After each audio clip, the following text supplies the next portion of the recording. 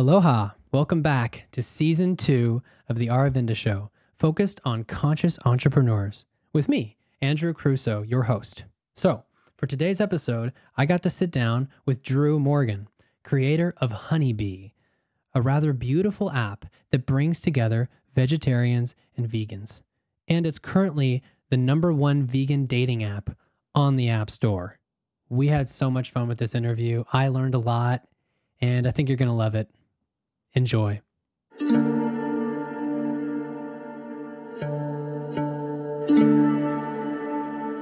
Thanks for taking some time and joining me for an interview today, Drew. Thank you, Andrew. It sounds like it's pretty rainy there right now. Yes, we have the full Hilo, Hawaii downpour going on the last couple of days. It's a good time to get interviews done, right? Very good time. Yeah, there's nothing to do. I've kind of found out about HunnyBee through sort of the organic network that we all live in now. And I just thought that I would bring you in and talk to you about what it's like to create something and grow a business that is actually helping the world and not just focused on profits. I'd love to just talk to you about your journey and how you got to where you are and what your goals are. And where I like to start with people is what brought you to Hawaii? Basically, just I wanted to be around more vegan friends and community.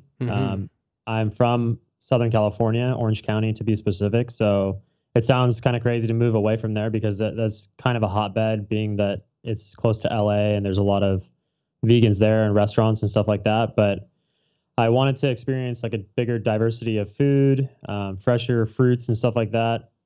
Obviously a lot of vegans like sustain on bananas and stuff. So it doesn't get better than Hawaiian bananas that are locally grown. Absolutely. And it just, I was at a point in my life where I was just laid off from my corporate job, and I kind of saw like an amazing adventure and opportunity in front of me. And I just couldn't resist jumping in and kind of joining the culture that's already being formed and shown often on YouTube and social media and stuff like that. I wanted to dive right in and see what it was all about. So you saw it as really, and I see that in a totally different way now. And I lived there for a year and a half, and then I moved away, and now I'm planning on going back. It's very obvious to me now how incredibly conscious people are about what they eat and how they affect the world and affect the land that they live on. And so you saw that as, wow, this is such a great place to. It was mostly the vegan culture there that was a big draw for you. Yeah, definitely. I kind of had the assumption that I knew that a lot of people were growing their food here, and I wanted to experience the best that a fresh, plant grown food could offer me. And I just wanted to be around that more. It's definitely a great place to be, like, surrounded by fruit. I mean, as you know, there's so much fruit there that you just don't see anywhere else. Things you haven't even heard of before you. Now, how long have you been on Big Island now, if I can ask? Big Island, I've been here since October of 2016, so about 14, 15 months now. And I came to visit it a few months before that for a retreat. Can I ask what kind of retreat? Yeah, it was just sort of like a self-love wellness retreat hosted by Evan Rock. A lot of people know who that guy is. He's definitely around. I know that guy. I know of him. Yeah, so he was hosting retreats at the time, week-long retreats, inviting people out to stay on his land. You could either tent camp or stay in a little dorm that he has prepared, and they basically cooked for us. They took us around to all the sites around the island. We did a bunch of activities. We did a lot of inner soul-searching type of stuff, and we did a lot of, sightseeing and touristy stuff. We would go to the beach and caves and all this cool stuff, and I just learned so much about myself and about other new friends, and just made friends really quickly and saw it as a place that I wanted to come back to quickly and visit again. Oh, wow. Wow. Yeah, I'm familiar with Evan and his now wife, I think, Megan's work through Instagram, actually, is where I see a lot of their stuff. And yeah, I didn't realize that they'd done that even in 2016. We're doing these week-long things. So that sounds like it was really inspirational to you to be like, this is such a different. What was that like comparing that?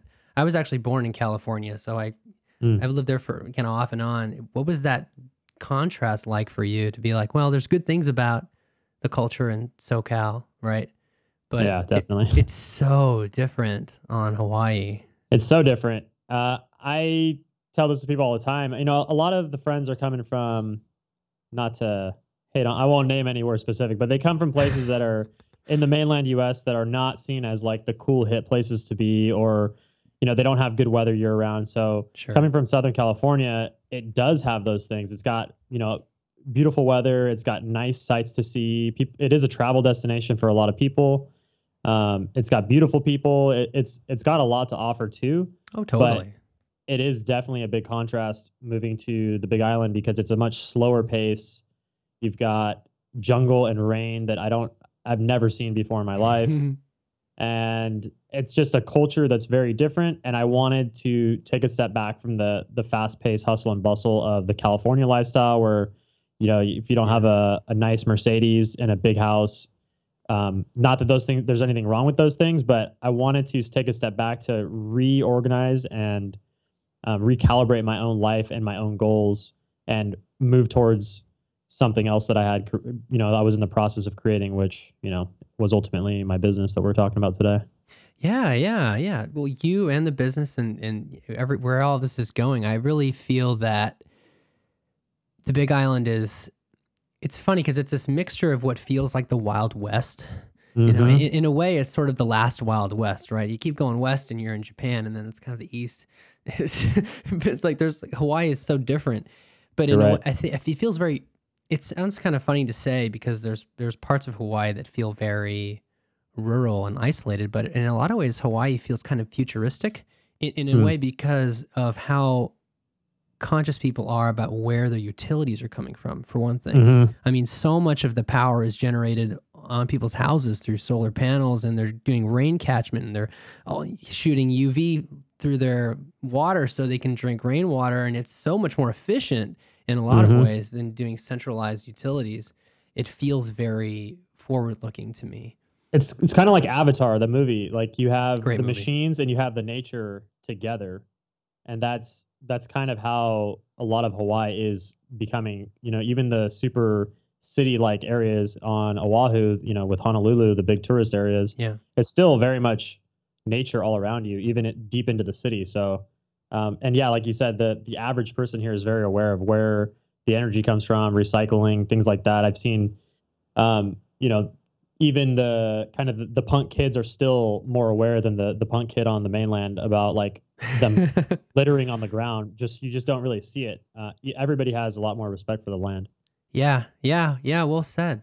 Well said. Um, what was it like the first time you landed on Hawaii? I mean, what hit you? What hit you? It definitely feels different. The air is so clean. What was that like for you?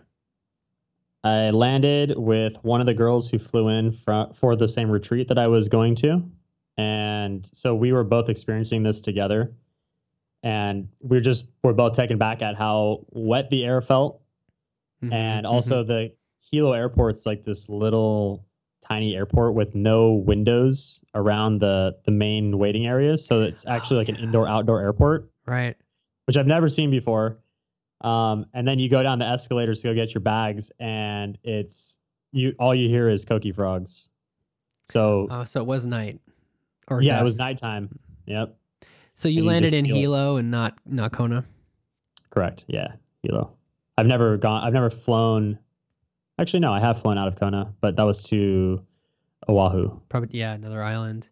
Oh, Hmm. I love Hilo Airport too, but if you ever have a chance, landing in Kona Airport is a pretty special experience because you're approaching and you just see when I was landing, I was like, it's I don't see any green. You just see this Yeah, field of lava, and it's a single landing strip.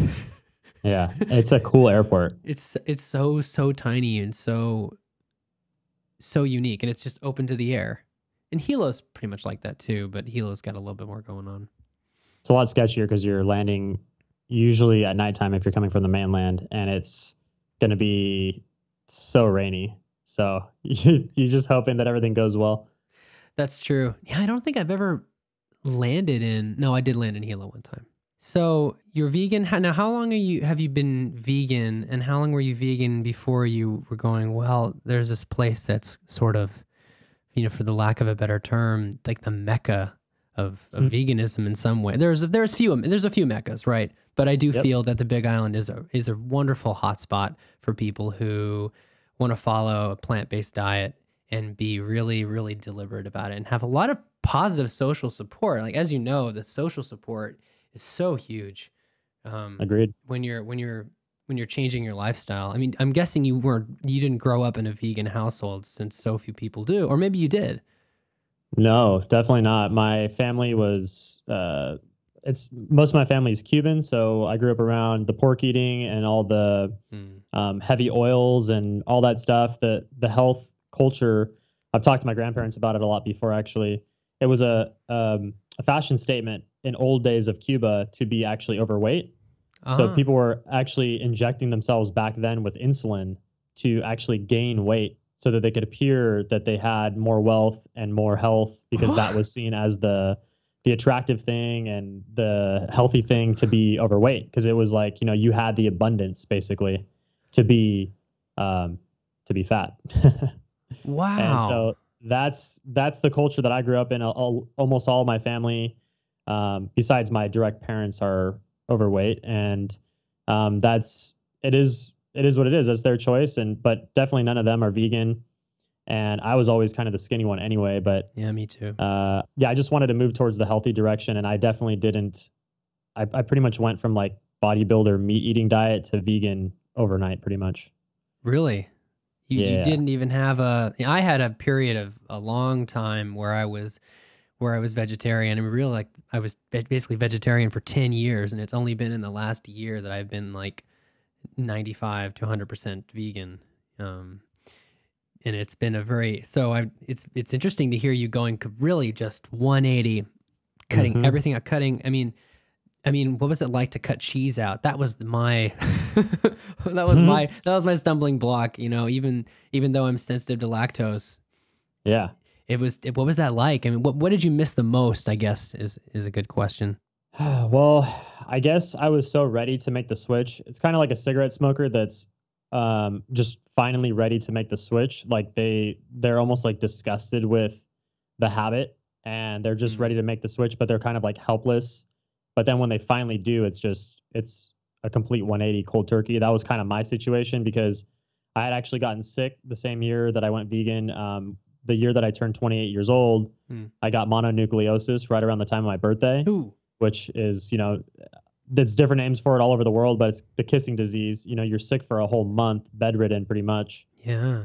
And I felt what it was like to be really, really sick late into my 20s. And up Yeah. until that point, I had been relying on my youth and my 20s to kind of like get me out of whatever situation. I was always drinking and partying.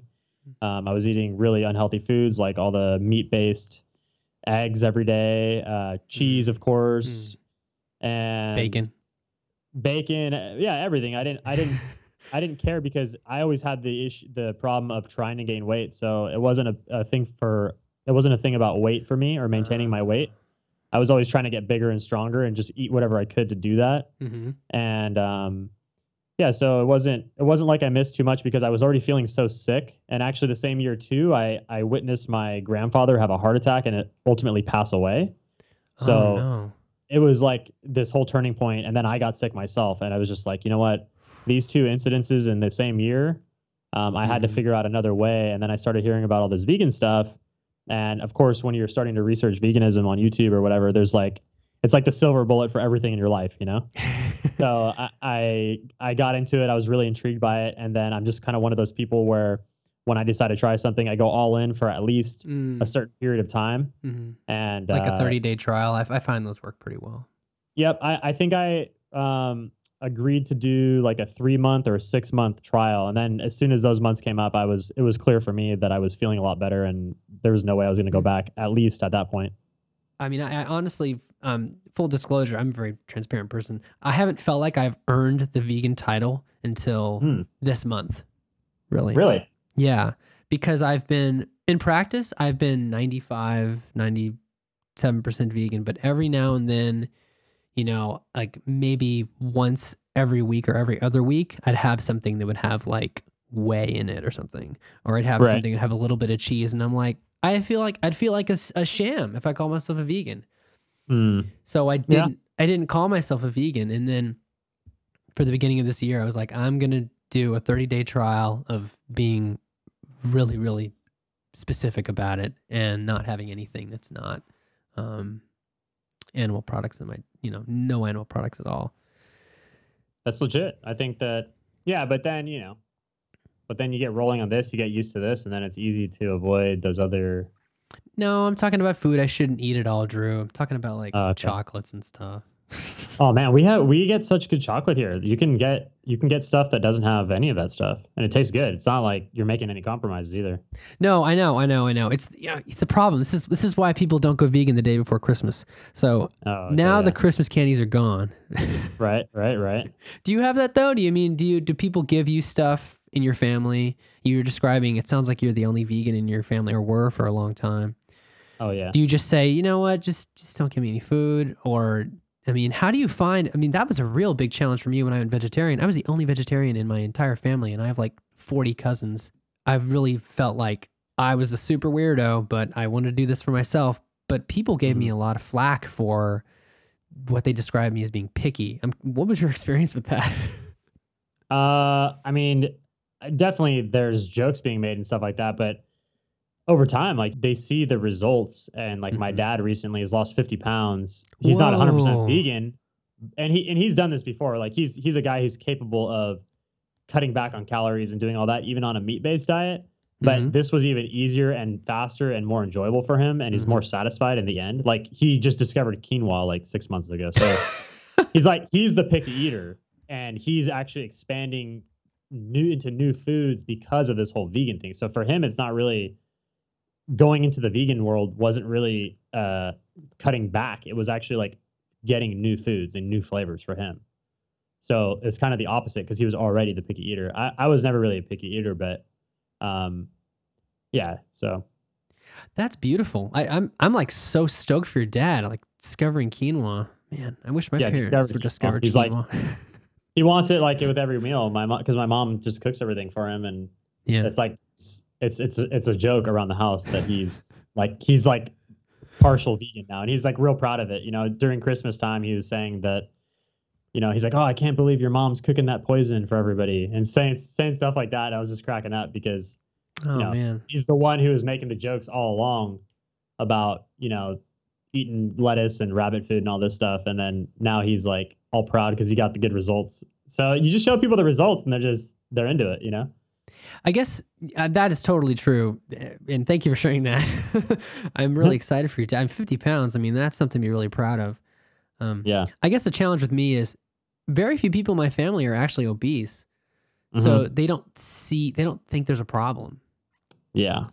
and like, how do you approach that?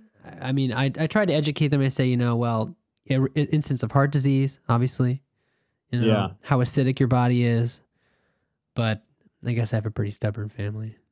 Well, like I said earlier, my grandfather passed away from a heart attack, and he was one of the skinniest guys in the family. Oh yeah. So he was a Cuban guy. He had been eating all the meat stuff his whole life, along with everybody else. It just was in his genetics or in his Mm. metabolism, maybe not to gain as much weight as some of the other people. But he was eating the same foods. He was just probably a little more active. He gardened.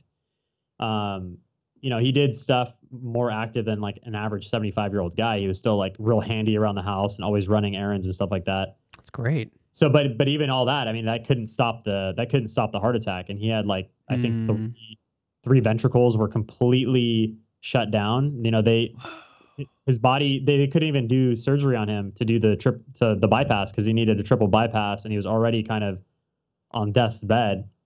And you're talking about a guy who was no more than 170 pounds, 5'10". He was still relatively lean. He was still in the normal range of weight. He Yeah. wasn't even close to fat or obese or anything Wow. like that. And it was just plaque.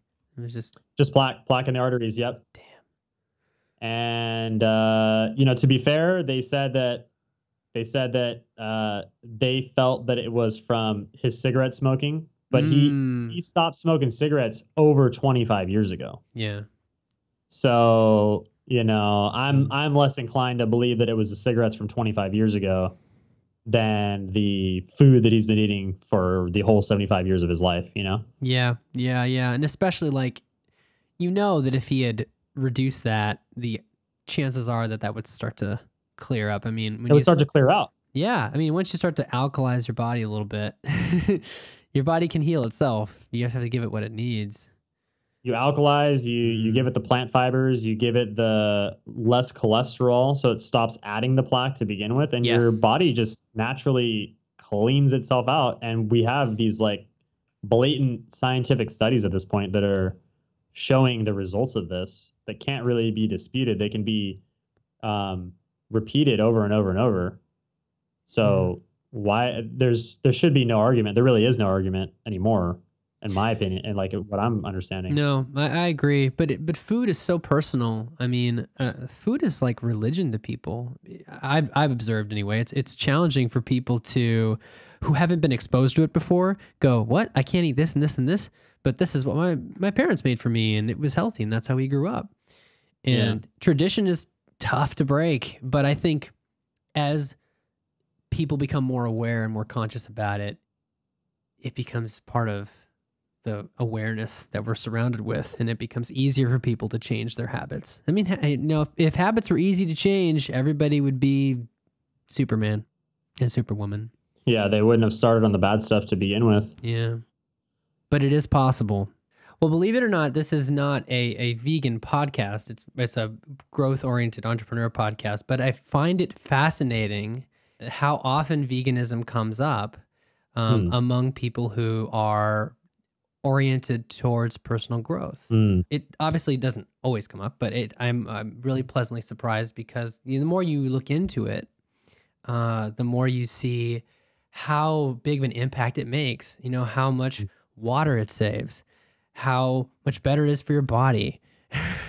And then you get the animal cruelty aspects to it. I mean, I recommend everybody who is interested in veganism look up a film, and I'm sure you've seen this, or one of these. Two films are wonderful: Food Incorporated, Food Inc., and Forks Over Knives. Have you seen that? I have seen Forks Over Knives. Yeah. And when you see just the reality of the science behind being vegan and the reality of how meat is processed, it's a real eye-opener. And I show that to people and they go, whoa, I didn't realize there was so much filler. And, you know, chicken nuggets are mostly corn. It's very strange. It's very strange. Yep. So you come to Big Island and you go on this week-long retreat, and it's transformative. Did that give you the idea to, hey, was that one of the big seeds of, hey, I could stay here, I could make this work, because you got that taste the first time? Yeah, I wanted to come to see, more so than the retreat, more so than my interest in the retreat, was I wanted to see if people were doing this stuff for real. Meaning, I wanted to see if people were really living off the land, really being vegan 24/7, 100% of the time, because that's kind of like what I was doing. And I was interested to see how other people were doing it. And I wanted to see how healthy and athletic they were firsthand. I wanted to look into their eyes and see, you know, is it really working? Yeah, is it really working for these people? Because I was still relatively new into my journey on that, and I just hadn't really met too many other people that were doing it full time. And so I just kind of wanted to get into that brainstorming aspect and, you know, see what stuff was working for other people and all that. So it definitely gave me that perspective as soon as I got here. And for sure, I was like, once I got the taste of that and I saw how everybody was sort of there to help each other in terms of their health journeys, and everybody, the conversations that come up are stuff that I'm actually interested in. What do you know? You know, we're talking about digestion and health and topics that my friends back in my other communities, or whatever you want to call it, were just simply not interested in. And I was always the odd one out, yet now I come here and it's like the normal topic to discuss, you know, how you lost weight, or how your physical performance is doing, or whatever. Were you you're just reminding me of the fact that I was like the only person in my friend group who read the ingredients to everything. I don't know if you were that person, but once you start to get more aware of, like, you know what, okay, so we know now that food is the most efficient pathway to health. and exercise obviously, but the food is such a because if you're giving your body toxins, you're Mm-hmm. burdening it, and it's comes down to chemistry, right? So I Mm-hmm. would just read the ingredients of everything. Were you the ingredient reading guy, or is it mostly just you were diving into these books and going, "Wow, this is just the research is amazing," and the results. I'm also curious, like how if YouTube played a factor in this, because I find that so many people, find someone they like on YouTube, and it becomes almost like a virtual mentor in a way. Mm-hmm. Well, I think I became the weird guy when I decided to go quote unquote fruitarian. You went fruitarian. Well, this was right, this was right in the beginning of my thing. I was like, well, I'm gonna go vegan, and then I said, okay, well, what's the best version of veganism? And I said, oh, fruitarianism. Whoa, this has got to be the best thing. And then so I just It's went pretty straight into hardcore. that. What's that? It's pretty hardcore.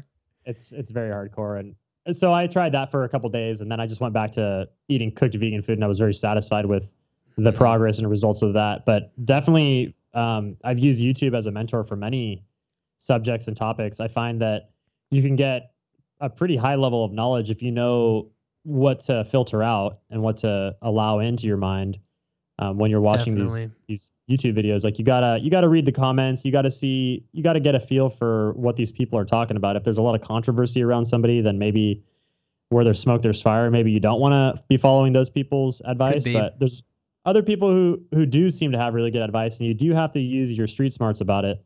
But if you weed through the BS, then you can get some good stuff out of it. So this is a perfect segue to something else I was curious about. Mm-hmm. You go to the Big Island and you see, like we were talking about, how the land is much more deliberately used. And Mm-hmm. I'm guessing you were learning a lot about, also eating locally in addition to eating vegan. Mm-hmm.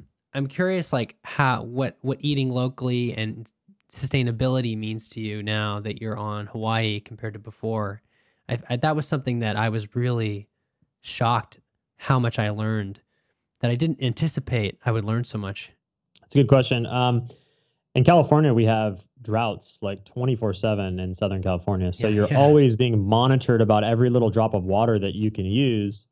And you see the contrast there versus here, where everybody's using the rain system to their advantage for basically free water. They're taking showers with it. They're even, like you said, using the UV to turn it into drinking water. And it just seems like such a smarter system. And yet over there, we're pumping water into the deserts of Southern California from Northern California. Yeah. That's just basically it's evaporating overnight. And now you have situations there where the federal government is giving grants to people. They're paying people to take out their grass lawns to put in astroturf and rock gardens I because didn't they know they were realize that paying it's people now. That's amazing. right. You're getting big tax breaks. So you're essentially getting paid to change your front yard into a Right. water eating grass to Right. a rock garden that doesn't use Yeah. doesn't use water. Xenoscape, right? Is that what they call it? I'm not sure, but I've had a lot of people looking into it. Right, yeah, in the form of tax breaks, it basically is. Yeah, it's basically being paid by the federal government, and I think Mhm. that's the future. You have to look at where are you really like. is does what kind of place was this 100 years ago before there were that many people here? Yeah. And it's funny how things scale pretty well when there's only 10,000 people. And then Hmm. sometimes a system just kind of breaks when you pass 2 million people or a half million people even. And that's something that we're being forced to think about more and more as human population grows and there's more demands on water and waste management. It's crazy. It's crazy. So it's kind of encouraging to hear that at least they're getting real incentives to stop watering their lawns. I mean, I remember when I lived in California, it broke my heart to see these lawns being watered. It's Hmm. just like, why? What are you doing? Yeah, you can only water on certain days of the week, so everybody's lawn is dying anyways. So it's the front yards are looking terrible. Everything looks like it's just this dried up brown grass and dirt patches basically. And yeah, so it became an issue. Water is getting more expensive there, and you've got everybody just fighting for the same small source of resources. Well, that's a good segue to another thing I was curious about was, do you have any advice for our listeners, besides don't have a lawn in the desert, Mhm. on how to be more sustainable? Yeah, I think it kind of starts with your. I thought about this a little bit earlier. It kind of starts with your personal belongings first and foremost. Hmm. So just try to minimize your inflow of things. I'm not saying to be what's now the hot topic online is to be a minimalist, Hmm. but minimize your inflow and it will naturally minimize your outflow of waste products. Hmm. You know, do you need a bunch of pairs of shoes that you'll never wear? And then even more practically speaking, are you composting your fruits and vegetables, like the waste products from those things? Because Hmm. that's a big thing that we do here in Hawaii. We have buckets. We have our own like system basically that we have empty buckets. All of us in this house eat fruit and vegetables and we throw them away in these compost buckets, and then we take them to either friends' farms or worst case scenario, we take it to the dump and we put it in with the rest of the composting, which then gets recycled back into the earth. So when you make the connection that the fruit and vegetables that are growing the land require nutrients to grow and taste their best, you start to realize that you got to put that stuff back into the earth. And it, to me, it feels like the least I can do for the environment. I really like that idea of just looking at the inflow and the outflow. Mhm. You know, I actually do describe myself as a minimalist. I was using that word before it got all popular, but it's true. Mhm. You don't even need to be a minimalist. You just need to look at what you actually need and where your waste is going and what you're Mhm. bringing in. I think I think people would benefit a lot even just jotting down a short list and going, well, is there a way I can do this a little bit more intelligently? Even if you can do it 10% more intelligently over the course of a year, that's a pretty big impact. Yeah, take it. Take every advantage that you can get, even if it's 1%. Do whatever you can, and just I just recommend that as a general rule of life to take the advantages that you can, that aren't going to compromise you. And Mhm. like I said, composting your vegetables, it's not like it's going to completely hamper your week. So just do these small things, and it has a big payoff. It can also be a lot of fun. I mean, you go, wow, we got like soil and stuff from what we thought was trash, and now we can plant our own food. And Yeah. even something in terms of like sharing with your neighborhood. Sometimes neighborhoods will have a shared compost system, like you were talking about.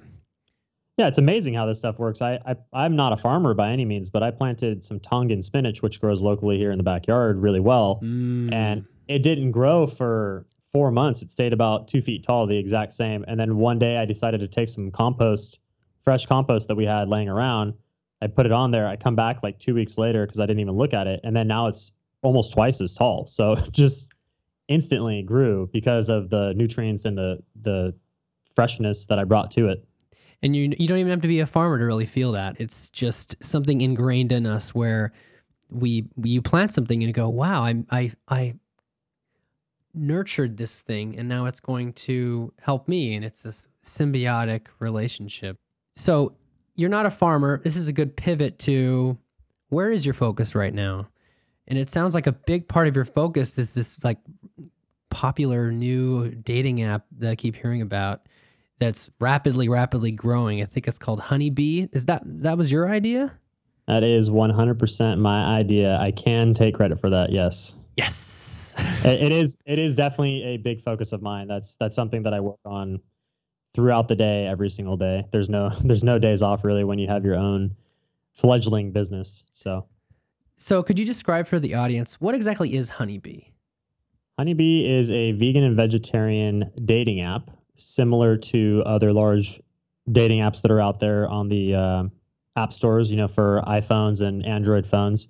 Now this is only for iPhone, but we will be moving it to that platform eventually. But yeah, it's basically to get vegans and vegetarians together. And I noticed that there was just kind of a void in that area for this community. And you see online, like there's a lot of memes going around the internet. Like you'll see the skeleton guy sitting on the bench waiting for my vegan boyfriend or waiting for my vegan girlfriend. I've seen that one. Yeah, it's like, well, then let's do something about that. And everybody else has a dating app. They've got niche dating apps for nearly every single little thing that you can think of. So why not this? And it seems to me that the majority of the time, vegans and vegetarians want to date each other. So Definitely. Definitely. I just felt like I would want to use this app myself. So let's make it. So what was your process of you have the idea? Hmm. What did you reach out? Do you write code yourself? Or are you more of a designer, or are you just I the am idea? more, yeah, I'm more of a business, all around business, bring people together to make something happen type of guy. And in this particular case, I had the vision for it, and I also had the funding for it. Luckily, it's kind of an idea that I created around the middle of 2015, about a year after going vegan.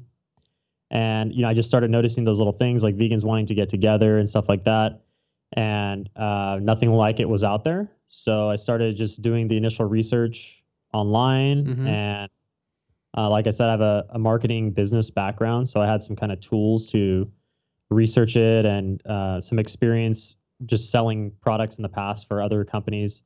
So I knew it was going to be a long road to get started on this thing, but Mm-hmm. it's kind of a crazy story. In the beginning, I had a partner who was involved. He wasn't vegan, but he wanted to help me out. He was going to write the code. He wanted to split everything with me 50-50. But he eventually actually tried to steal the idea from me completely. Yeah. No. Uh-huh. Yep. And so this whole thing, the whole way has been bumps and more bumps, but Wow. it's not something that I was willing to stop. But so that guy, yeah, he started actually creating his own parallel website and platform without me after like 6 months of going through negotiations with him, and trying to get it all started. So it was a hurtful experience. I was pretty devastated. I almost gave up on doing the whole thing. And then a week after that, I was laid off from my full time position at work, Wow. and so it was like a terrible week for me. It was kind of a wake up call, All in the and also same week? same week. Oh The guy man. basically says, "I don't need you for your own idea. Goodbye." And then I got laid off from my job that I'd been working at for over 4 years, and was very comfortable at that point. I was working from home. It was a good position for me, Nice. to be vegan and do that whole transition. But I was already kind of getting through. I wasn't a newbie vegan anymore. I was Mm-hmm. starting to just try and build a business or move on to the next project type of thing. Um, So what did you do? well, once I was cut from his project, then I realized that I just have to rely on myself to get this thing started. And I reached out to some developers that had a product that could help me do this, and I got the negotiations going with them. That was like in late January, let's say, of 2016. Mm-hmm. Yeah, late, Mm-hmm. late January 2016. And then that next month is when I went to go to Evan's retreat in Hawaii. Oh boy. And I had all these negotiations set up ready to go with my team. It was just, they said, okay, let us know when you want to pull the trigger on this thing. And so I went kind of as a mental relief to this retreat. I wanted to talk to Evan. I know he's a successful business guy in his own right, in his own field. Also with conscious businesses, he's made videos on that before too on YouTube. Oh, you should shoot me a link to that. I don't know if I've seen those yet. He's actually on my list to interview eventually. Yeah, he's a really good guy to talk to. So I needed that, like, almost that reassurance, or somebody else who is experienced in this field that wanted to, or that could say, that's a good idea, go for it. Mm-hmm. I wish you the best of luck. Like, I felt like I needed that last little push. Sure. And then I came home, and then I got started on it the next day. Basically, I made my down payment for the products that I needed, and they started work for me pretty much immediately. And the rest is history. Wow. It sounds like you can really clearly connect the dots looking backward now. It sounds Yeah. like what you learned in your corporate job really is applied to this. That's wonderful to hear. I mean, the app itself, I'm looking at the app right now, and it's very well done. It's Nice. Thank you. it's I mean, having a design background myself, it's quite clear, and it looks excellent. I mean, I don't know how Thank you. I don't know how I would change it myself. Yeah, I'm not a designer. I'm not a coder. I'm not any one of these things, but I'm the guy right in the middle. And I know enough of how I want it to look. I know enough about these things where I can speak the language to the coders, and I can get everybody together to make something like that happen. And I've always wanted a product that I could sell myself that was going to be something that I was, proud of and that was a good quality item. I wasn't just in the business to make something that could make money. In fact, when I got this whole thing started, I genuinely figured I could spend thousands and thousands of dollars on this thing and spend a bunch of time, and it may never pay off at all. And even if that happened, I was okay with it. And so that that passion project is what allowed me to continue this far, I guess. So are you saying you didn't have to go to investors? You completely self-funded this Yeah, at for this the point most right part? now, I'm 100% self-funded, 100% owned by myself. The business is under HunnyBee LLC. Yeah. That must be a great feeling because you don't have other interests trying to push you in a different direction. Yep. If you get investors involved, then they're of course going to have their own opinions on it, and then they're also going to, when it comes to tech software, they're going to get involved for way too cheap, and Hmm. um, and the reality is you can create something amazing for not as much as people think if you're resourceful and you're also willing to put in a lot of work yourself. And I had nothing but time. Like I said, I was laid off. So it was kind of like a do it yourself Hmm. situation where I was also spending a lot of my own time and hours just being resourceful and getting a lot of these components together, like the designs and the artwork and all this stuff. Yeah, I think people don't realize how much work goes into creating an app that brings people together. I mean, you have to have the design, you have to have code that works, Hmm. and you have to have a back end where you've got servers providing the service so that the app works and connects people together. Yeah, you need so much stuff, and just even the process of getting something into the iPhone App Store, it's not an easy process. There's so many hoops to jump through, and luckily I had a good team that could pull it off from start to finish, of course with a lot of my own input. But yeah, now I've got a product I can show people. I can show an investor and say, hey, look what I've already got. And now it's a totally different conversation than saying, hey, I'm thinking about this idea. Do you want to get involved? And then it's like they're going to want to get involved for pennies on the dollar, whereas now it's a different story. Yeah, you actually have a product that works. I mean, I can't believe it. Right now, I'm in Wisconsin, which is like not the best place for finding vegan people. Right. It's like the cheese state. I mean, Yep. there are vegans here, thank goodness, but it's not nearly as common per capita Hmm. as Hawaii. And even so, there are some people I've logged in and I'm looking at the app right now, and even so, there are some people around. They're a little bit far away, but it's surprising, for this app is still relatively young and you're competing with some big services. Yeah, definitely. So how do you, I mean, I guess I give you a lot of credit for having the faith in your idea to Hmm. to go after it. And I see that it's growing and growing all the time. How are you reaching people, if I can ask? We are primarily marketing through social media, Hmm. and just creating a community around the Instagram has been what I've been focused on recently. Making sure to interact with the people who happen to like your photos, follow your Instagram. This is actually a Gary V concept if people are familiar with Love him. Gary V. Yeah. So he says social media has to be social. You have to actually be social with your audience. You can't just post pictures with cute captions. You also have to interact with them, and that's something that I have no problem doing. So I Hmm. do spend a couple hours a day writing people comments, leaving comments, just being active. And of course, there's the route of Facebook marketing. You can pay for boosting ads through Instagram, Facebook. You can pay for ads on iPhone App Store, which up until this point, I've spent very, very, very little on marketing. So for the growth that we have right now, per dollar, it's actually paying off really well. And also some other things happened along the way. Like there was some competitors that were going head to head with me in the App Store. There's actually a guy who started a vegan and vegetarian dating app the exact same month that I launched mine. Wow. Like there was nobody for years, and then all of a sudden, boom, you've got two competitors, and then it turned to three and four and five competitors, and it's just one of those things. You got to stick around. You got to keep focusing on making a good product. Mm-hmm. You got to keep focusing on doing things the right way, following the rules. And here I am now at the top of the list on the iPhone App Store. If you were to type in vegan dating, boom, HunnyBee is number one. And how did you pull that off?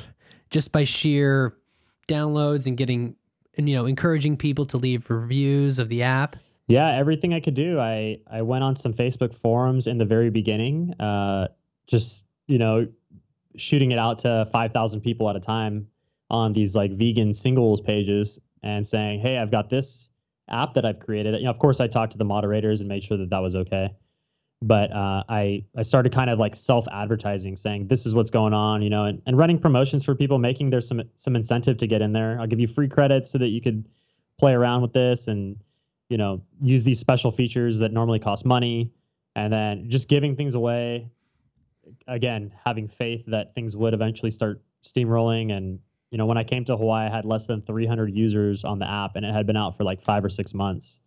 And Really? now I can say that we're basically 10x that now. So, and it's growing every month exponentially, which is just amazing. Hey, congratulations, man.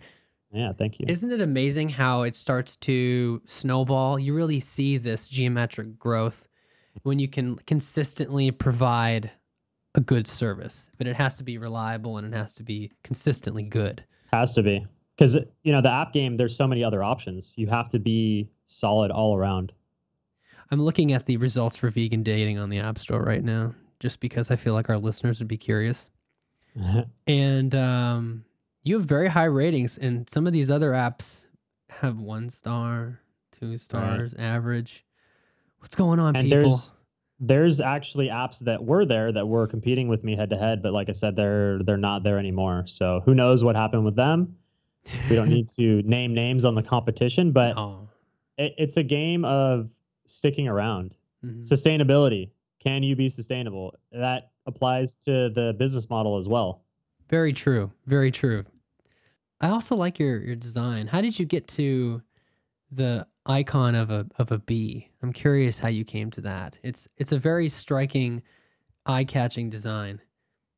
Sweet. Yeah, thank you. I actually created the name HunnyBee the exact way that it's spelt.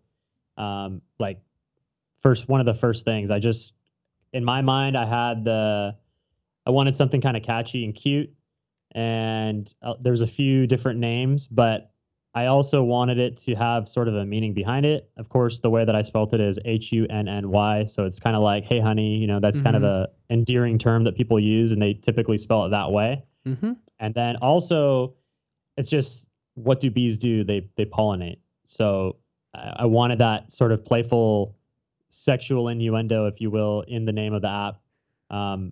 People pollinate each other, and I wanted the vegans to pollinate. So that's kind of how I put the two together. And then that icon, I just got really lucky. I found it through a stock icon site. This guy had this amazing design with awesome handwriting, which was all created by this guy in, I think, Bulgaria. Wow. And I contacted him directly, and we made a deal, and I purchased that from him. And then I used that for the design, the main logo. I really like the logo, and I'm very picky about logos. When I saw it, it was the one. That was it. It was the one, and it had to be that. And I've made a lot of logos, so it's definitely one of the strongest identity designs that I could see in here. Awesome. Thank you. So you're advertising via Facebook. You also have a lot of organic things on Instagram that are happening, and it's starting to. Are you targeting people via Facebook ads as well? In terms of, you can get very, very, very specific in Facebook ads, but you have to be very careful because it can also chew through your money very quickly if you're not careful. That's a good point. The very interesting thing about dating apps specifically on Facebook is, and nobody knows this, but Facebook for years, up until about 6 months ago, had an all-out ban on advertising via Facebook with dating apps. Really? So you can they actually had a form that you must fill out specifically for dating apps, And you fill out this form, you input it to their business team, and they would either approve you or they would deny you. So for the last 2 or 3 years, I heard that they were not denying, or they were not accepting any new dating apps to the platform to advertise. People were calling all kinds of conspiracies on this, why it's happening. The big guys paid them off or whatever. But you can imagine that was the way that I planned to advertise my app before I ever created it. Sure. And then all of a sudden now I'm stuck here with a brand new baby app, and I can't even advertise the one way that's possible for me to even afford in the first place. Because like you said, you can get very specific. So your money goes the furthest if you're the smartest with your targeting. Exactly.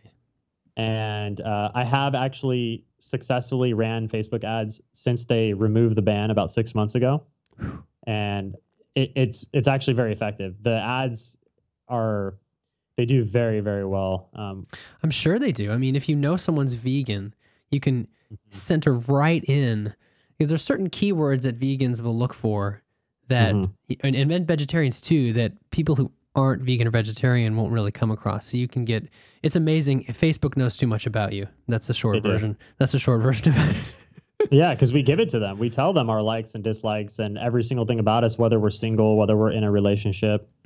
And it's an amazing marketing tool. That's why the company's worth billions of dollars. Yeah, yeah. It's definitely the most accessible ad platform, and that's rolled in with Instagram now too. It's the same exact area. So if you haven't already make an ad and you can get, I want this on Instagram too. And it's basically like a checkbox the last time I did it. Yep. That's awesome. That's what I'm doing now too. So this segues perfectly to my next question, which is, I guess you do use social media daily. How do you find balance in your daily routine with social media? It's become such a big part of everyone's lives now. I'm always curious to ask people how they find balance and how they know if they're spending too much time or not enough time. It's just like the veganism and the health and all this stuff that, the group of friends here talk about. We have talked about recently how much we actually using our phones and our social media platforms, and if that's like affecting our day to day. And there's actually apps out there that will track how much you use your phone. And I think the average is something like 4 hours a day on your mobile device. So it's something crazy. Like the average person actually picks up their phone and looks at the screen something like 100 times a day, I want to say. Something crazy like that. It sounds about right. So for a lot of people. Yeah. And for me, I use it, for personal and business, of course. And it's so integral to any modern business that it can't not be used. You must use it, in my opinion. But I find balance by unfollowing people who are not directly kind of contributing to my growth as a human being. Amen to that. If I don't know them personally, then I'm not going to add them or follow them. And that's the only control that we really have. We can manage our feed so that we don't lose our sanity just like getting lost in other people's lives that we don't even know or really care about. And then, so I see a lot of what people share online as kind of useless sometimes, and I'll either unfollow them or unfollow their posts. And it's not anything personal. It's just that's the one thing I can control. So out of sight, out of mind. And I recommend people to sort of like do yourself the favor and just, if you don't have a specific reason to be following somebody, then cut the cord. I agree completely.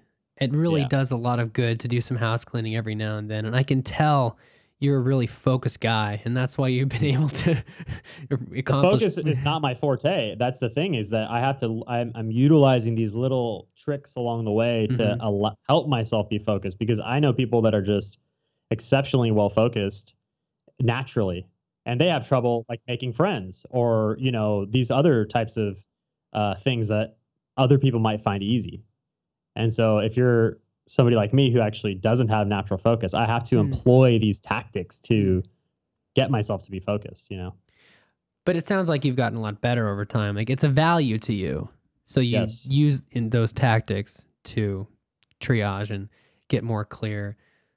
Do you have any advice for people who would want to start their own, I was going to joke around and say vegan dating app.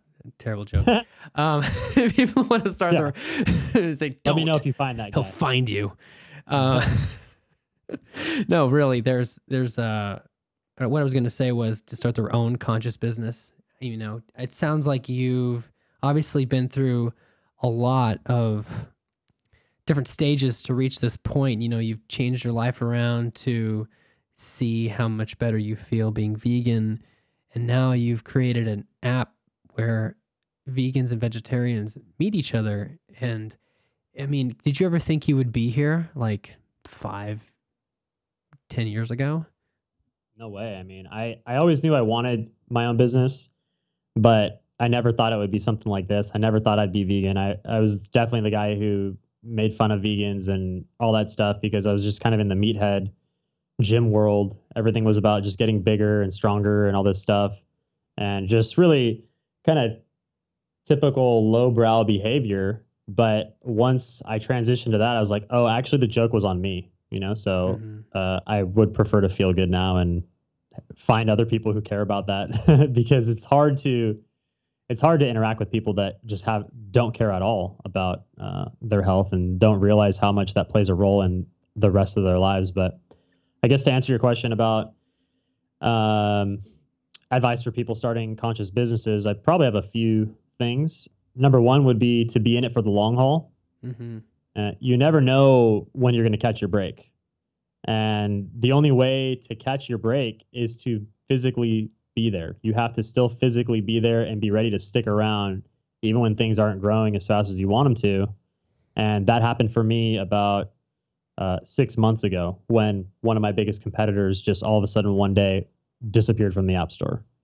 And, Wow. you know, he was number one, I was number two. We were actually swapping positions back and forth for several months.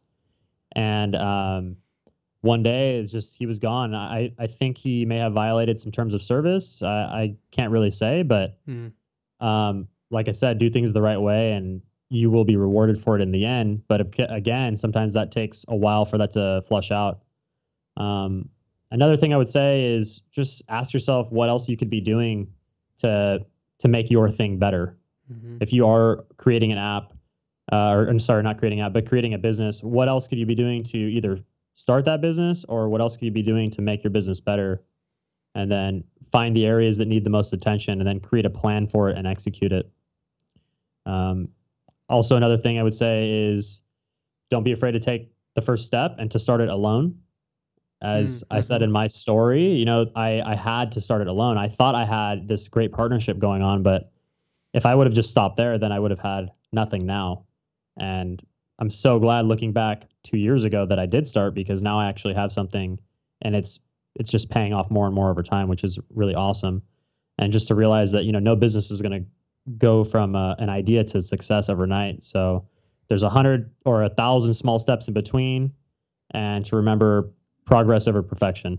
So Mm. take that step, keep it moving, and you will just keep growing naturally. You don't really know how that's going to happen. You might not even be able to foresee how the growth is going to happen, but if you keep putting in the consistent effort, Mm-hmm. then you'll see the results and you will grow into that person. That's just the way it is. It's kind of like you're moving forward with the blindfold on, but you're Mm. still moving forward, you know? Mm-hmm.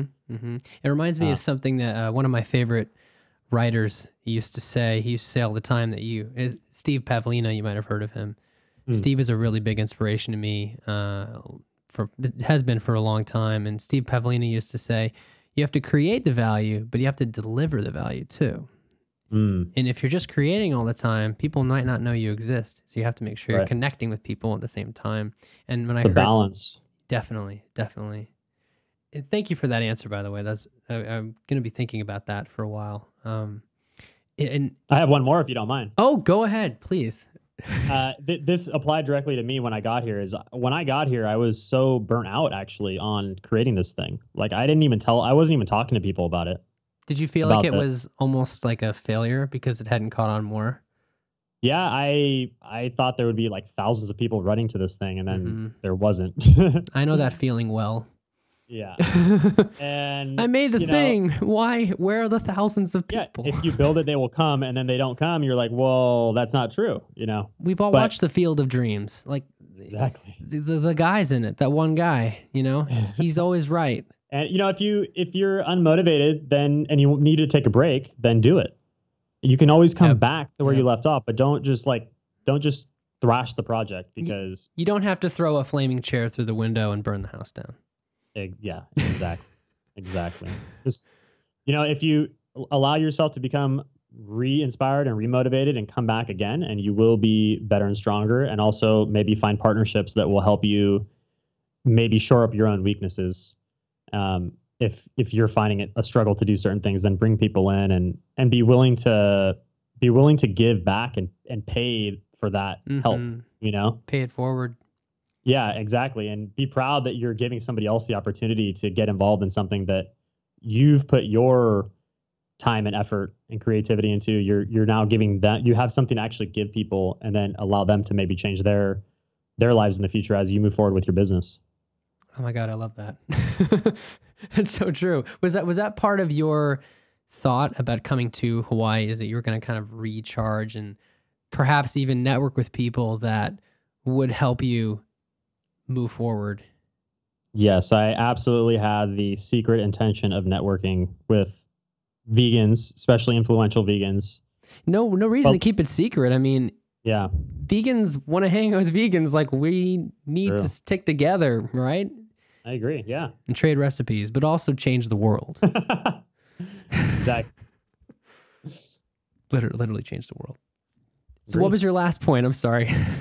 I think that was Or did pretty I? much it. Okay. Yeah. That was beautiful, Drew. I love how you articulated that. So how do you see sustainable businesses sort of evolving and changing in the future? And I mean, obviously it's like a requirement to be on social media now, especially if you have an app, especially if it's something even remotely related to the internet. But even if it's not, even if it's a brick and mortar business, I'm Hmm. just curious, as you've gotten into this community more, I'm sure you know a lot of business owners, some of which will probably be on this show in the future. And I'm wondering how you see that changing over time, if you've noticed any patterns or just any thoughts around that. I think that really companies are starting to realize you can't just go the cheapest route anymore to create a product. Mm-hmm.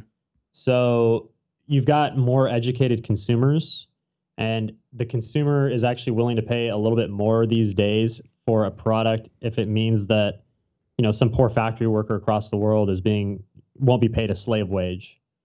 So Mm-hmm. the almighty rule of profits or profit margin over everything is, the consumer isn't willing to accept that anymore. They are actually kind of like fighting back with the companies and demanding a more wholesome, a more sustainable product. So the companies are reflecting that demand. And you see this with veganism all the time, like companies such as Beyond Meat, let's say, who's creating a brand new technological beef that, people are going crazy over because there's a different demand, because the demand stems from sustainability and Mm-hmm. health and all these other things. And, to my knowledge, it's relatively affordable. It's not like these people are charging, um, diamond prices for these foods that people want. They're making it available and accessible for most people, I think. Just in terms of like meat substitutes, you mean? Yeah, that's just one example. Meat substitutes, just vegan restaurant chains and stuff like that. I heard some stat the other day. I don't know if this is accurate, but it was like one of those little Facebook tickers, and it Mm. said, demand for vegan and vegetarian foods rose 1,000% in 2017. No way. Yeah. That's So if that awesome. and according to my research, vegans and vegetarians grew from a total of 1% of the population in 2010 to 5% in 2015. So 5% growth in 5 years, which is kind It's of like exponential. it's 5x in 5 years, right? Exactly. That's right. That's insane. So you've got, more people just being conscious and aware. And then, like I said, they're not willing to let companies get away with murder anymore. They're not willing to let the companies rip the consumer off and also rip their suppliers off. There's got to be some, uh, they're closing up that gap in the middle. So I'm not sure if that answers the question, but, um, No, I think it answers it fine. I think it's amazing how, in one level, when you go to certain places, it feels like the world hasn't changed very much. mhm, But when you go to other places, it feels like a different decade sometimes. yeah, And that's the strangest thing I think about the 21st century to me is how different places can feel so separate even in the midst of the internet. Yeah. It's very tempting to fall into the trap of thinking we're in some kind of monoculture Right. in some way, but we're not. The challenge is that we're all in our own bubbles and we think we're in a monoculture. Yeah, there's definitely nuances to every single area. Even within the United States, you can see that there's just different parts of the US that have completely different vibes from each other, and businesses in each area require completely different practices and culture, from cultural practices to just standard business practices. There's all kinds of stuff. A business has to evolve and adapt in order to survive, no matter what era it's in. Can I ask you an off the wall question that you didn't know I was going to ask you? Sure, I'm ready. Have you ever considered doing a YouTube advertisement that was funny, or collaborating with other vegans on the Big Island that was just something along the lines of not a vlog, but something that was very, funny and collaborated with other people in the vegosphere, which is a word I've just made up. Because it's really funny. I lived on Hawaii for a year and a half, and I had no idea how many vegans there were. I knew that there were a lot of vegans around me, but it was really interesting. I left and I kind of missed Hawaii and started watching stuff on YouTube, and I was like, oh my goodness, I had no idea how rapidly growing this is, especially on Hawaii. It's huge. Like, there's some local businesses here that sell boxes of bananas, let's say. And over the last 5 years, some of my friends who've been buying bananas there every week, they can't buy bananas anymore because there's so many vegans here that are just blowing off the shelves. And these people are like, there's like no loyalty, they're just selling first come, first served. And all the local businesses are loving it, who are farmers and stuff like that. Because you've got people are so passionate about buying mass quantities of fruit and vegetables, and they're willing to pay for it. And you've got these exotic fruits like durian and stuff like that people are paying whatever $6-8 a pound for. Yep. And of course, that these people are totally loving it. But I forgot the question once again. All of a sudden, it's banana wars. I was just asking you if you've considered doing something. On YouTube that sort of. I mean, I'm sure you have things on YouTube about the app, but I'm curious to what extent you've networked with the YouTube community there. Well, I personally live with Megan Elizabeth, who's been on YouTube for I years. didn't know you lived with her. I actually have an interview scheduled with her next month. Nice. I think I mentioned that to her today, and she did say something about that. It's a small world. It's a very small world, and we've done quite a few videos actually with just a group of friends, all vegans, just like either taste test videos with weird, wacky foods. Oh yeah, I saw the one where you. I've seen some pretty funny ones. I was just curious if you've found a way to. I mean, this is something that I struggle with, Drew. So maybe you can. I'd love to hear your thoughts on this. A way to promote the thing that you're building, right? In a way that feels in the flow. Okay, gotcha. And not self-promotion-y. Does that make sense? Yeah. To make something that's a win-win-win. I'm curious how you approach that. The thing that everybody says is just create the value, like create value. So whatever you're wanting to promote, maybe create something around it that has value to a wider audience of people, and it can bring people in. And I guess I'll use a specific example. Please. Is everybody, not everybody, but a lot of people on social media, they like watching these little 30-second ads that people create with cool music, and there's like little editing going on, and you've got like this text popping up on the screen that says, veganism improved by 1,000% in 2017, and then maybe the next slide will have a funny picture, somebody eating a carrot or something, and then you've got another piece of text, and then another picture, and you've kind of got this little flow going. So this, and then maybe at the very end of that, I'll run like a HunnyBee picture, bring vegans together. It's beautiful, 2018, something like that. But Oh, I the see. first 28 seconds of that is just general information that people could use or may enjoy seeing. And then bam, what do you know? You've got an ad for what you're trying to promote in the end anyways. So like creating value that people would generally want to see, and then your name is attached to it. So if that makes sense. Yeah, that makes a And lot then of of course sense. That's it that's takes some very creativity to do that. But absolutely. yeah, so I think what you're asking me is if I network with these people and do some like funny sketches and stuff like that, and then maybe plug my own business or something I within guess it. I'm just curious. I guess I'm like brainstorming. I'm just curious if you've tried anything like that and how you approach it. Yeah, so one of my friends, Christine Salas, she's a fitness vegan YouTuber. Hmm. I didn't even ask her to do this, but it's just kind of like comes with meeting more people and having a positive impact on people that kind of want to help you out. So Hmm. she was talking about a Tinder date in one of her videos, which was the value. Hmm. And just for fun, she plugged HunnyBee in the very beginning of that video. So she's basically saying, hey, I went on this terrible date on this online dating app, Tinder, which I'm is familiar neither with here nor it. there. Yeah. So, a lot of people are familiar with that. So they tune in, ooh, horrible Tinder date. It's got to be juicy. So and of course, it was a great story, but they tuned in for that. And then she gave them the old sleight of hand. Hey, by the way, I've got a buddy who's created this amazing vegan and vegetarian dating app right here. Boom. Maybe there's less weirdness going on this app than there is on Tinder, See, or that's what I'm whatever. talking about. That's totally organic and Yes. feels right. Can you Yep. shoot me a link to that? I'd love to put that in the show notes for everyone Yes. listening. That sounds Definitely. awesome. Well, we can start to wrap it up unless there's something else you want to talk about.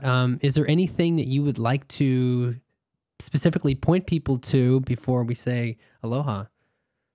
I would like people to go check out my recent partnership with that I've made for HunnyBee with Elise of Raw Alignment. So Oh, she is actually one of the biggest vegan YouTubers and social media people in the world at this point. I Um, noticed. I noticed. It's amazing the reach that she's having. she's a superstar. I mean, she's only going to get bigger. There's just something, really special about what she has going on, and people are resonating with it. A lot of vegans are resonating with it. Definitely. Definitely. And yeah, so she's going to be helping me with a lot of the social media stuff and just the general promotion. I think she's just a perfect ambassador for the app for a lot of reasons, but especially like her relationship that she has with her partner Addison. It's the type of culture and type of people that I want to attract to the app, Mm-hmm. and Hmm. it's the app is having that effect. The vibe of the people is sort of like the mainstream in a good way. I use that word in a good way. The mainstream people who are vegan also. It's not maybe their whole life, or you don't have to be anything specific. You don't have to be an activist to be on this app or anything like that. But it's bringing in the mainstream people out there in the public that want to find a vegan or vegetarian partner. And she's also just one of the people who was strongly supportive and enthusiastic right from the get go. As soon as I started telling people about it, she wanted to get involved like right away, and I said, "Hang on, hang on." So finally, we've made it official, and she is on board with this thing. And I just think that it's going to be huge for the app moving forward. And to check out her stuff too, Raw Alignment on Instagram or YouTube. I follow her. She's an inspiration, definitely. She's so positive too. That's one of the things I love about her is she's so positive and she knows that what you focus on gets bigger. You know. Yes. And just like I said about coming to Hawaii to see if people are the real deal, to see who's really doing it, Hmm. she is the real deal. Like she really practices what she preaches in her videos, Hmm. and just another level of impressiveness that she adds. Well, I can tell even from 3,000 miles away, literally. I can tell. Mm-hmm. This is a real deal. So, what is the form that takes on? Is she? I'm curious. Like, how is it that going to be handled? She is actually hands on with the social media, the Instagram account at this point. Oh, so And she's helping you manage the HunnyBee Instagram account. correct, yeah. So we've got Oh, the at date cool. honeybee Instagram account. So Everybody should um, follow that. for sure, and she is also directly promoting it from her own platforms, and kind of she's segueing her audience now into I'm a ambassador for this thing and I'm working on this thing. So rather than her saying like, getting paid by Pepsi or whatever to put a Pepsi in her stories and say, hey, this is Right. this is the best drink in the world, This is the rather than best doing sugar that, water that humankind has ever made. yeah, Drink it's more this of an sugar organic water. thing. Yep. And that's the thing I kind of mentioned earlier is be willing to share a valuable piece of what you got with the people you want to help you. Mm-hmm. Because if you are creating a business and you want those partnerships to last a long time, you have to incentivize people. You have to make it worth their time as you'd want to be rewarded, Mm-hmm. So that's the thing is I want to create like long lasting partnerships with the people who get involved in this. And she's the first of that wave that's coming in. So You've definitely picked a great ambassador in terms of vegan people you could pick. I mean, I'm curious. I'm curious though. So she's giving you a lot of exposure. What does she get out of it, if I can ask? I guess those talks are confidential at this point, but she I'll cut is this all out. I'm sorry. she is what I will call a co-founder of the company. I see. So she is going to be involved on the highest levels of everything as far as ownership goes and everything like that. So she will have she'll be in it for the long haul. Let's just say that. Well, that sounds very exciting. I mean, I'm sure it's only going to continue to grow and grow and grow. Yeah. Thank you. Sure, your podcast is going to grow as well. Oh, thank you. I like your style. I like your interview style. I think it's really good. I appreciate that, Drew. It's something that I enjoy. I don't expect to make a living off of podcasting, but I really enjoy it, and I mostly just love the social aspect to it. I think that's something that we miss on social media is the depth. It's hard to get the same level of depth. Some of the peak experiences of my life, it sounds so nerdy to say, have been like long, emotionally intimate conversations. These conversations that, I mean, like, when you have these conversations that are, it's like a 5-hour long conversation that changes your perspective on life. And there can be so much spiritual growth in that moment. And I think that's something that you can't really do. You really can't even do it on YouTube, where you can have like hour-long videos up on YouTube now. It's good, but there's something, and I'm biased, but there's something very intimate about a podcast that's right in there, right in their ears. And I'm so thankful that people listen and that they get value out of this. And I'm thankful for you for joining me today. And I just feel like there's so much that you can do in audio and long form audio that you can't really do on Instagram. Instagram is really great for sharing these glimpses and getting people thinking about things. But the stories are only 15 seconds long. It's different. I think it's just a different thing. So I totally agree with that. Definitely. I think unless there's anything else that you'd like to talk about, I don't want to keep you too long. I have a reputation of interviewing people longer than we ever planned because we just get in the flow. I don't even want to tell you. Oh, that's good. Yeah. No, I'm good. I think that we covered a lot, and I'm very happy with what we've talked about so far. Everybody should go to honeybeedating.com or just open the App Store and look up HunnyBee, HUNNYBE. It's a gorgeous app, and you'll probably find some pretty awesome people on there if you're vegetarian or vegan. And it's rapidly growing, so you want to get in. It's like Bitcoin, but real. You want to get in now. Yeah, that's a good way to put it, and I think that's a good joke. And I gotta say, this is just a small promotion here on the app. Go ahead. That I gotta say that we have a very attractive client base. As far as, I mean, the people that are signing onto this thing, it is the clientele, the exact clientele that I was hoping that it would attract. The aesthetic that HunnyBee gives off is bringing in that aesthetic of people. And I think that's okay, and I think that's important. Well, I can definitely tell. Yeah, people are actually using cameras that were made in the last 10 years. Yes, sir. That is good. And yeah, I can. Yeah, these are really cool people, even around me in the middle of Wisconsin. So That's great to hear. most likely the people who are listening to this have many, many, many more people who will show up around their area. And if Well, you're willing to relocate, then you can find people across the world because there is an unlimited function of it where you can see people as it doesn't matter how far they are. and if you go to the Big Island, your head will explode. Well, I think that's a good place to leave it off. Thank you so much, Drew, for joining me today and sharing this time. This has been a lot of fun.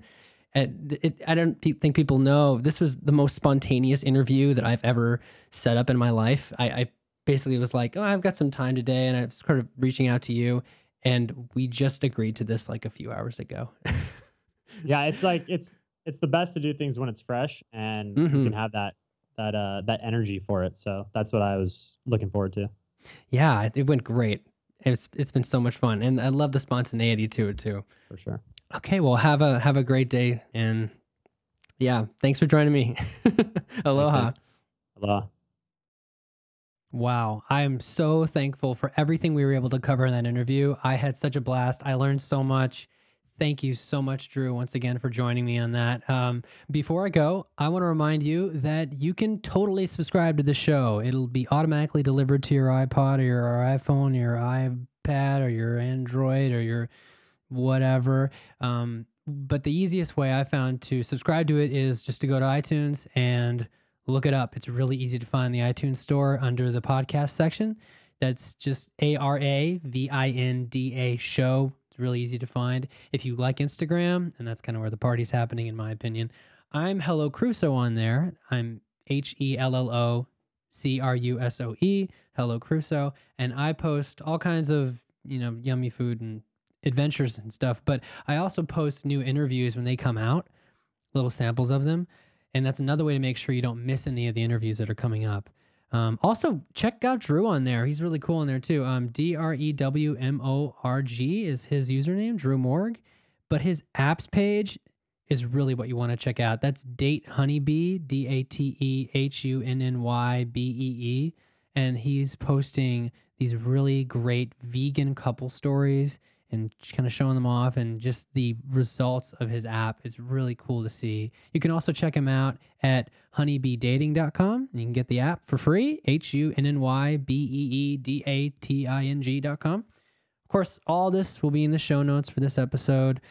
That's over at myth.li, myth.li. You can go there, click on our Avinda show. It's really easy to find. You can find the show notes and all the great interviews, as well as free samples of my books, including my upcoming book, 10,000 Hours in Paradise.